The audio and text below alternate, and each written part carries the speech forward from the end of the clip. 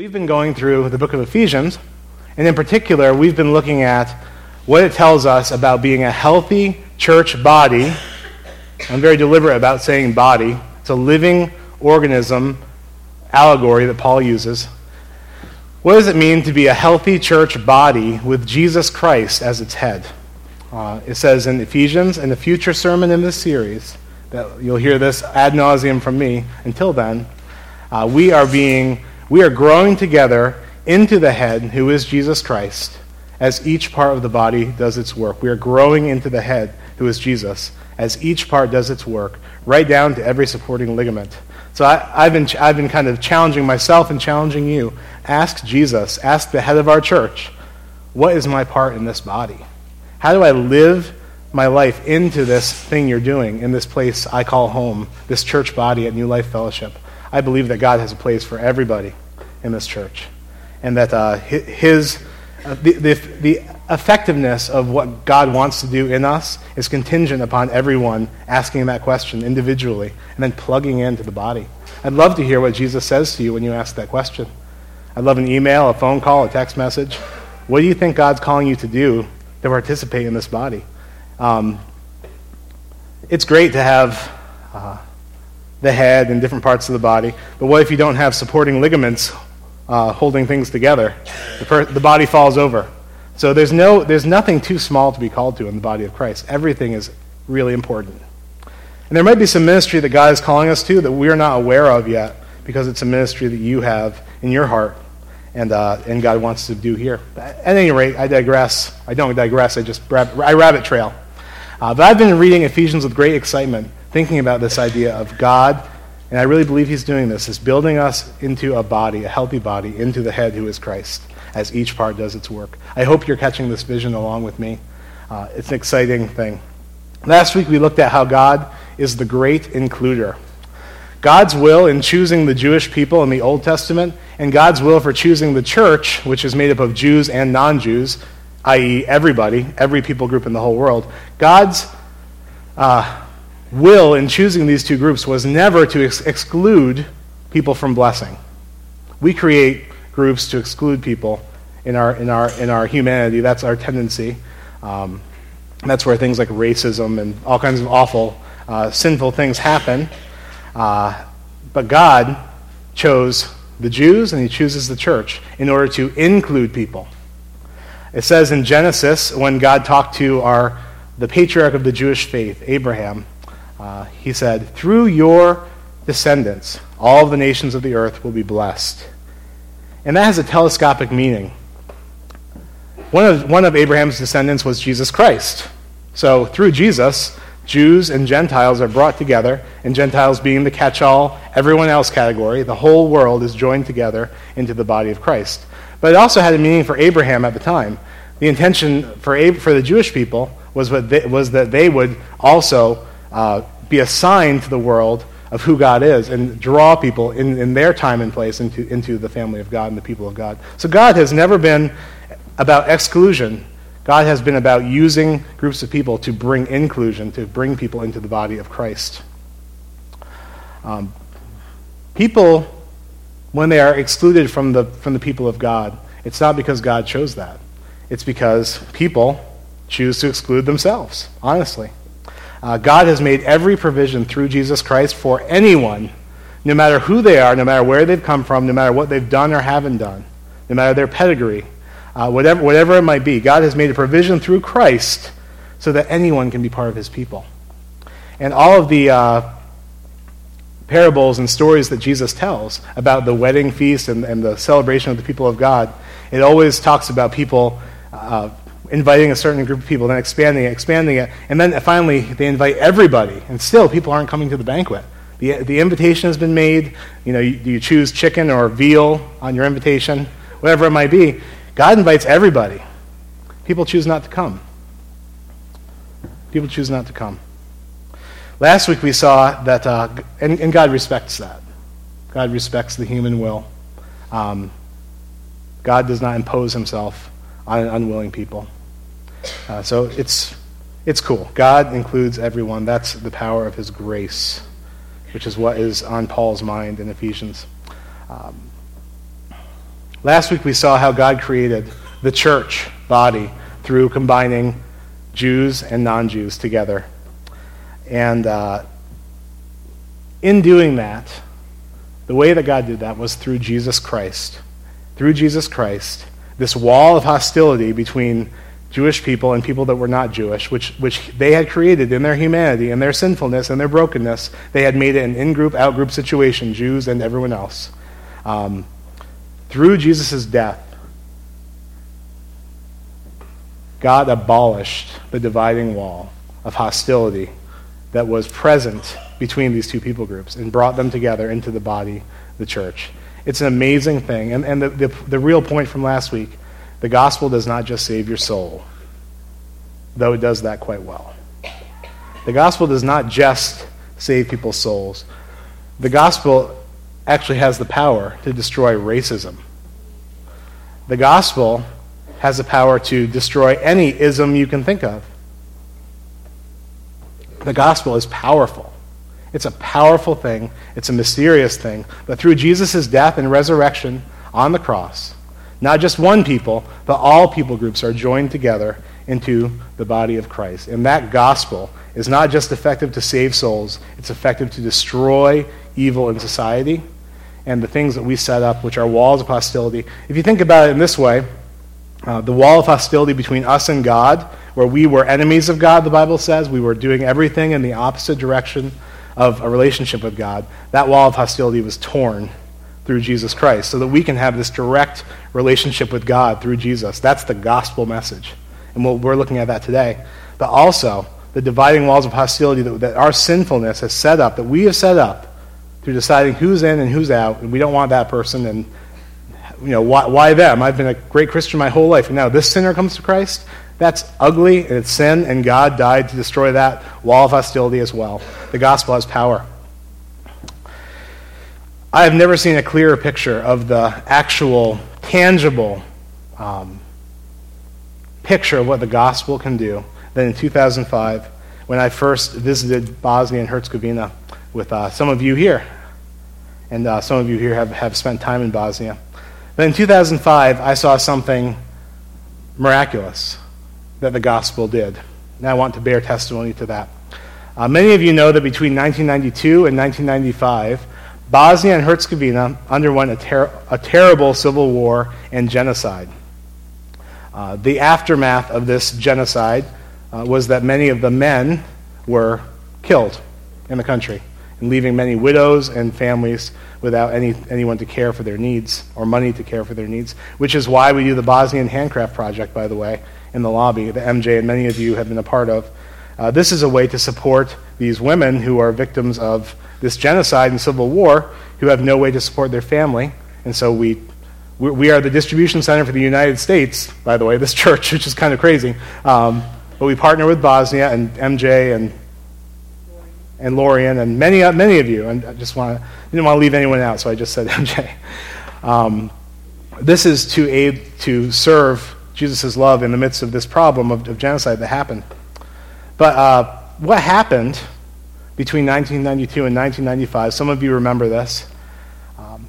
Serbian Orthodox Christians, this is quote-unquote Christians at this point, this is a cultural, it's more of an ethnic religion than a personal faith relationship with Christ. Serbian Orthodox Christian forces mobilized and began an ethnic cleansing in Bosnia. Cleansing it of Bosnian Muslims, cleansing it of Croatian Catholics. And it was awful, leaving many people. The stories are heartbreaking. So we were there only 10 years after all of that conflict had ended. And I'm telling you, when you can feel something in the air, like when you go into like an awkward, you have an awkward conversation with someone, then you see that person again in a public setting, you're like, feel awkward. I mean, you could feel it in the air like that. You could feel the hostility in the air. And essentially, racism, ethnic cleansing, this is crazy stuff. It doesn't just go away because the conflict ended. And we could feel it in the air. There was pictures of the violence everywhere. There were, red, they called them roses, but people had marked on the streets with paint where bombs had gone off and and a certain number of people had been killed, they'd mark the street that way. You could see the buildings are shelled out. You could feel it in the air. So these three groups had this hostility towards one another, and this genocide happened from the Orthodox to the Muslims to the Catholics. But as in most societies, all three of those groups together hated the Roma people. A fourth group of people that everyone hated. So you have three groups that hate each other, then you have the fourth group that everyone hates. This is just the way of the world, the way of sinful humanity. Really ugly. So the gospel is a powerful force, not just to save our souls, but to break actual walls of hostility. Knowing the recent history of the country before I went in, I was totally in awe of the power of the gospel. When we went to an evangelical church in Breza, and we saw this in other churches as well, evangelical churches, and I saw former Bosnian Muslims, former Croatian Catholics, and former Serbian Orthodox people, along with many Roma people. The majority was Roma people, worshiping Jesus Christ together in unity. Because when they met Jesus, he became the one thing that defined them, and all the other walls of hostility and identities fell away. It was so powerful. It was so powerful. And the pastor, Mladen, I think he was Croatian. Everyone listening to this Croatian pastor, groups that had been in hostility to one another, and they were, and a lot of this church, because it was serving impoverished Roma people, a lot of the ministry was to this fourth hated group. So these three groups working together to serve this group. I mean, it's amazing. The gospel is a powerful force, not just to save souls, though it does that quite well, but to break down walls. And it's mysterious how it does that, but it is the power of the cross of Jesus Christ. I'm not going to explain to you in a math equation how it works, but it is powerful. I know that when you receive the gospel to your core as a follower of Christ, it does humble you. It brings you down to this level where you can receive the grace and become a part of the people of God. And so that it does transform the human heart. And so it does change from within. But it does other stuff too. It's very mysterious to me and amazing. So that's the gospel. When the gospel is clearly preached and internalized, the power of that is unimaginable. So I guess that comes back to some of us, if I could take a moment. What's your thing? What's your thing that's too powerful to break? I believe the gospel can break any chain. I believe that. And we'll talk about what the gospel is. But I believe that the gospel can break any chain, any societal ill. I believe the gospel has power. It's not just a philosophy. It's a energized, animated, through the Holy Spirit, power of God for every man, Paul said, and woman, and child. I am not ashamed of the gospel of Christ. It is the power of God for everyone, what Paul said. The gospel. With this thought in mind, that the gospel is powerful, we are going to look into today's text in Ephesians 3, 1-13. If you have a smartphone Bible, you can power it up, tablet, power it up. If you need a physical Bible, raise your hand. An usher will bring you a physical Bible. But turn to Ephesians 3. I'd like you to follow along with me so you can see what we're looking at.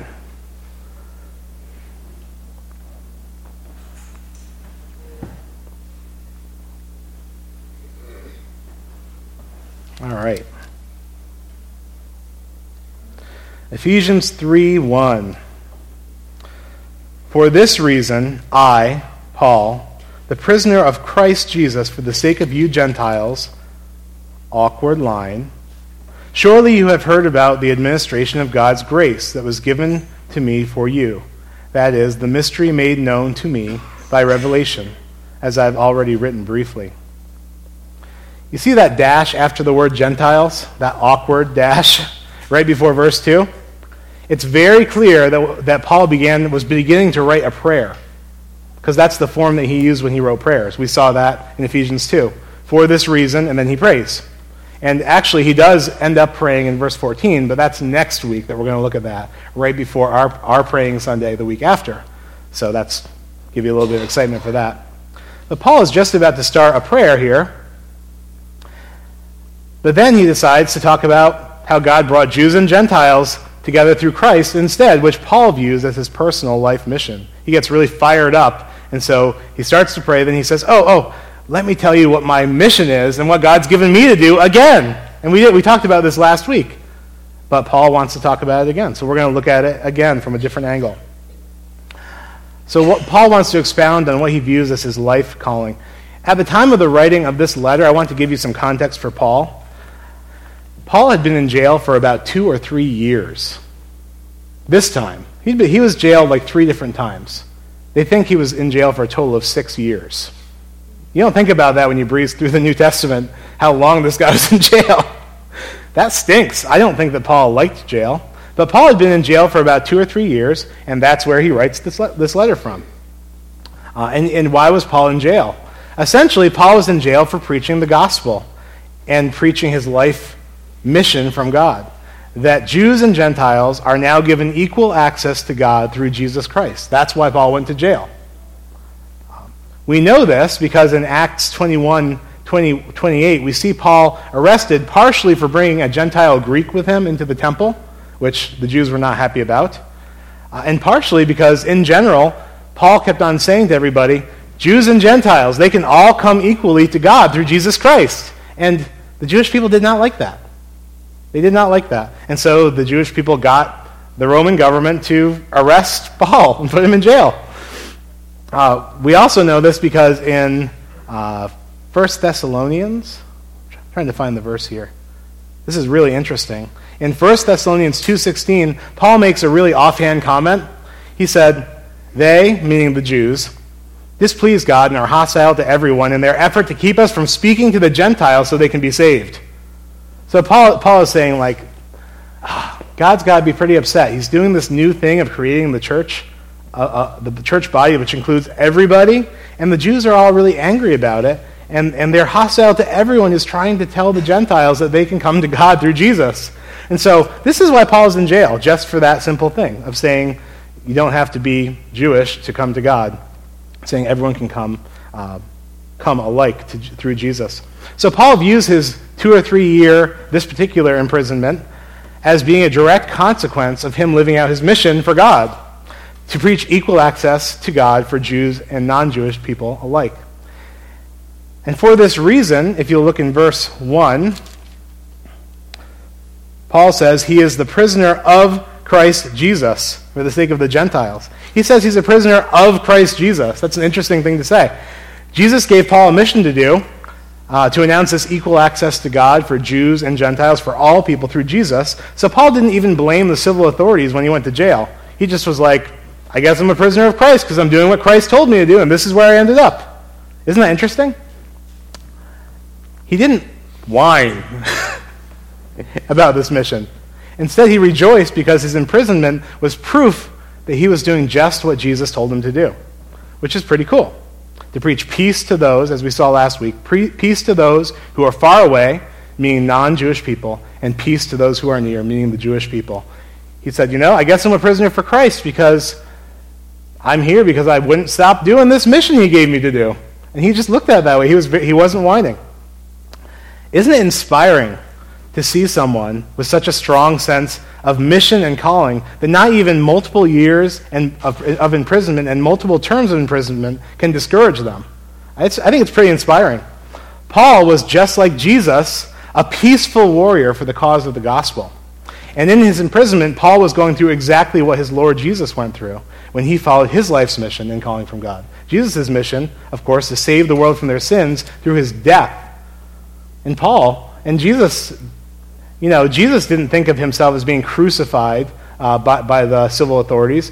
Jesus thought about himself dying for the sins of humankind by the will of God. He didn't whine about it. He did ask God if God would take the cup from him, but that's understandable. That's not whining. That's just a simple question. And God said, no, this is how it has to go. And Jesus followed his mission. And Paul was doing the same thing. I just think that it's so inspiring to see someone who is totally convinced of their mission and doesn't even view any of these things that would discourage any of us. We get discouraged when it's raining outside. It's like, oh, it's raining outside. Today's a bad day. Today's a sin day. You know?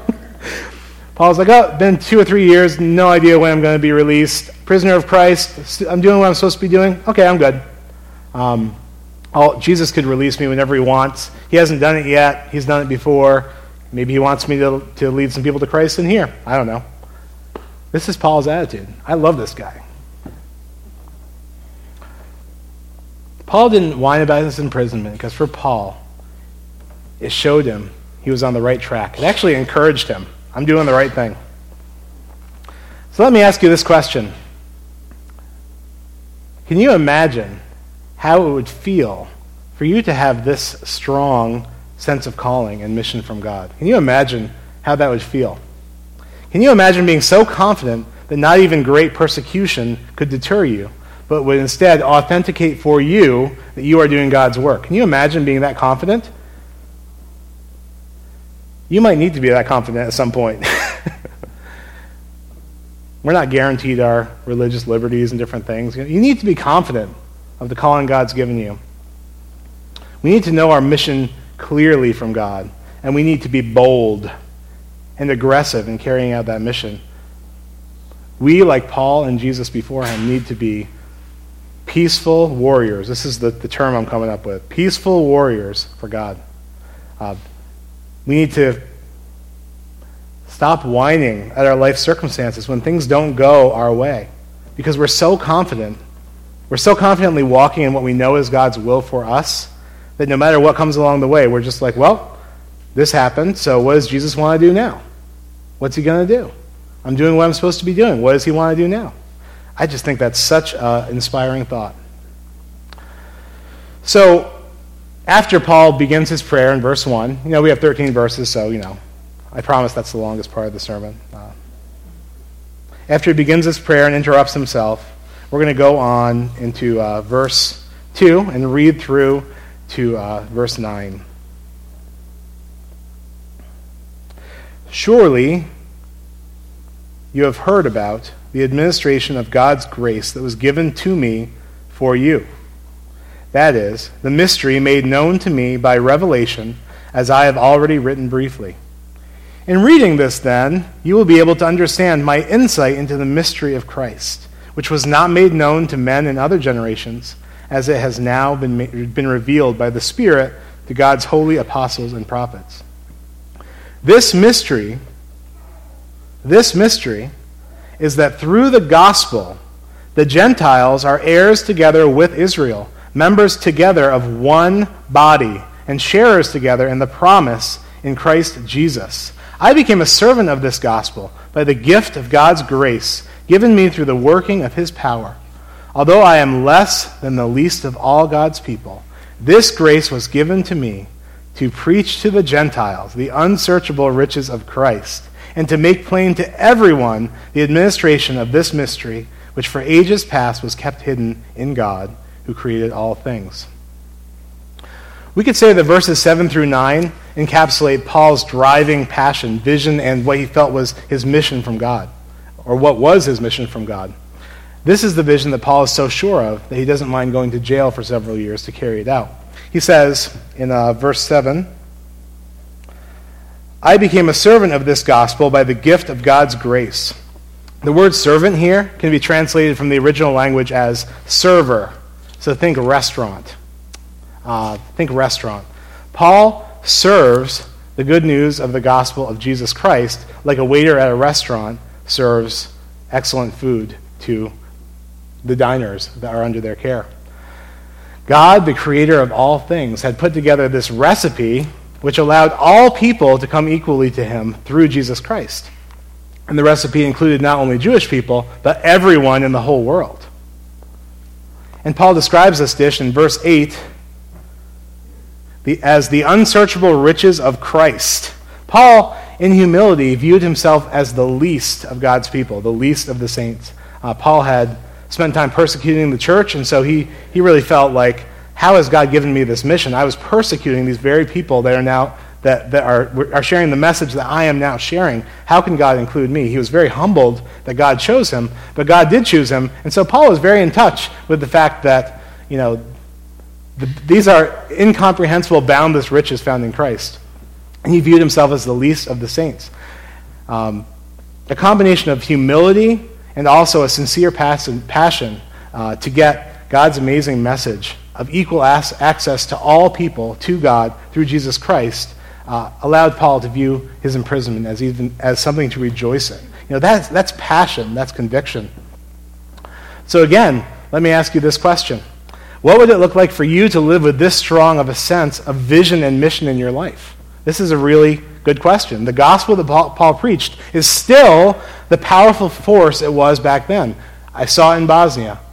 I've seen it in my own life with various things that I have struggled with and been unable to change about myself. The gospel breaks every wall of hostility between us and God, between us and other people, and has the power to break us out of things that are destroying us and destroying our families. The gospel is powerful. But I don't see too many people excited and passionate to share it. There's not nearly as many people excited and passionate to share as there needs to be.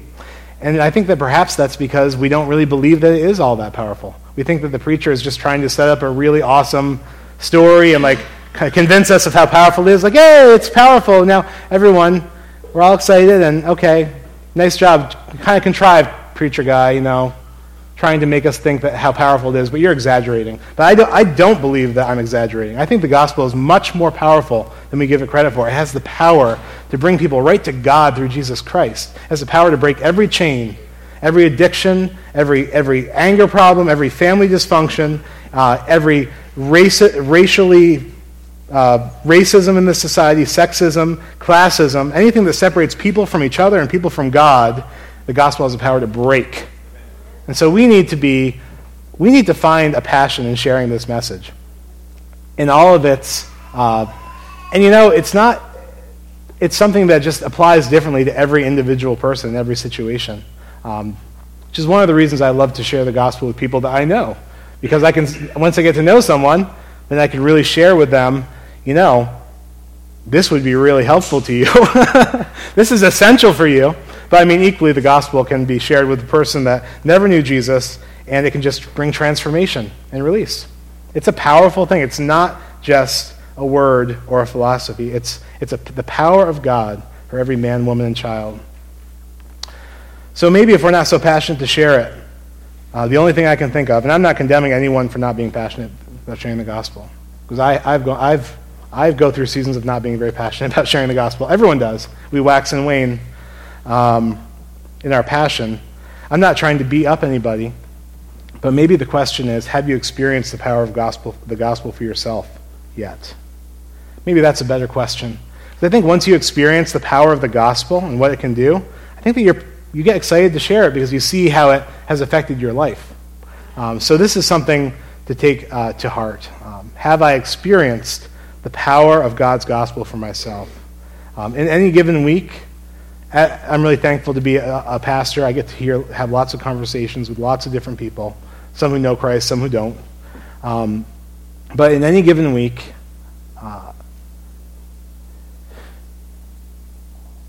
to see the power of the gospel in a person when you're praying for someone and they finally, maybe they've worked through forgiving other people in their life, and finally they realize that they can forgive themselves because God forgives them. And the love of Christ is poured into their life. It brings a transformation, brings a security. It's just a complete demeanor change in people when they realize that the gospel is true for them and that they really do have the love of God through Jesus Christ. Even them, people that feel the most unloved, can know that they're beloved in Christ. It's a powerful thing. And if you haven't experienced the power of the gospel, time to pray. Time to get some other people to pray for you. Time to bring some things to the light that are hidden, that are really hurting you, and to get those things out into the open so they can be prayed for and God can apply his gospel to those things and you can be free.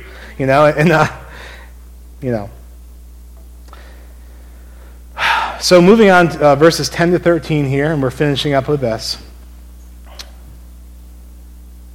It says, and this is really how this passage all relates to us as a church. Verses 10 to 13.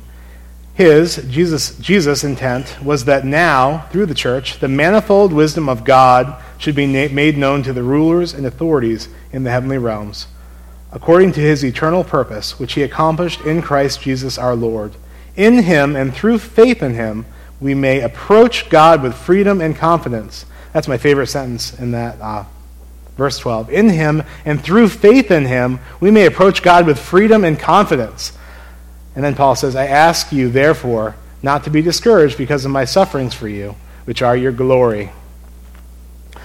God's intention is that now, through our church, New Life Fellowship, and through any other church that preaches the gospel of Jesus Christ, God's intention for the church is that his wisdom would be put on display for the physical powers and authorities that rule in the world and the spiritual powers and authorities and structures in the world that are unseen that stand behind the world's structures, powers, and authorities.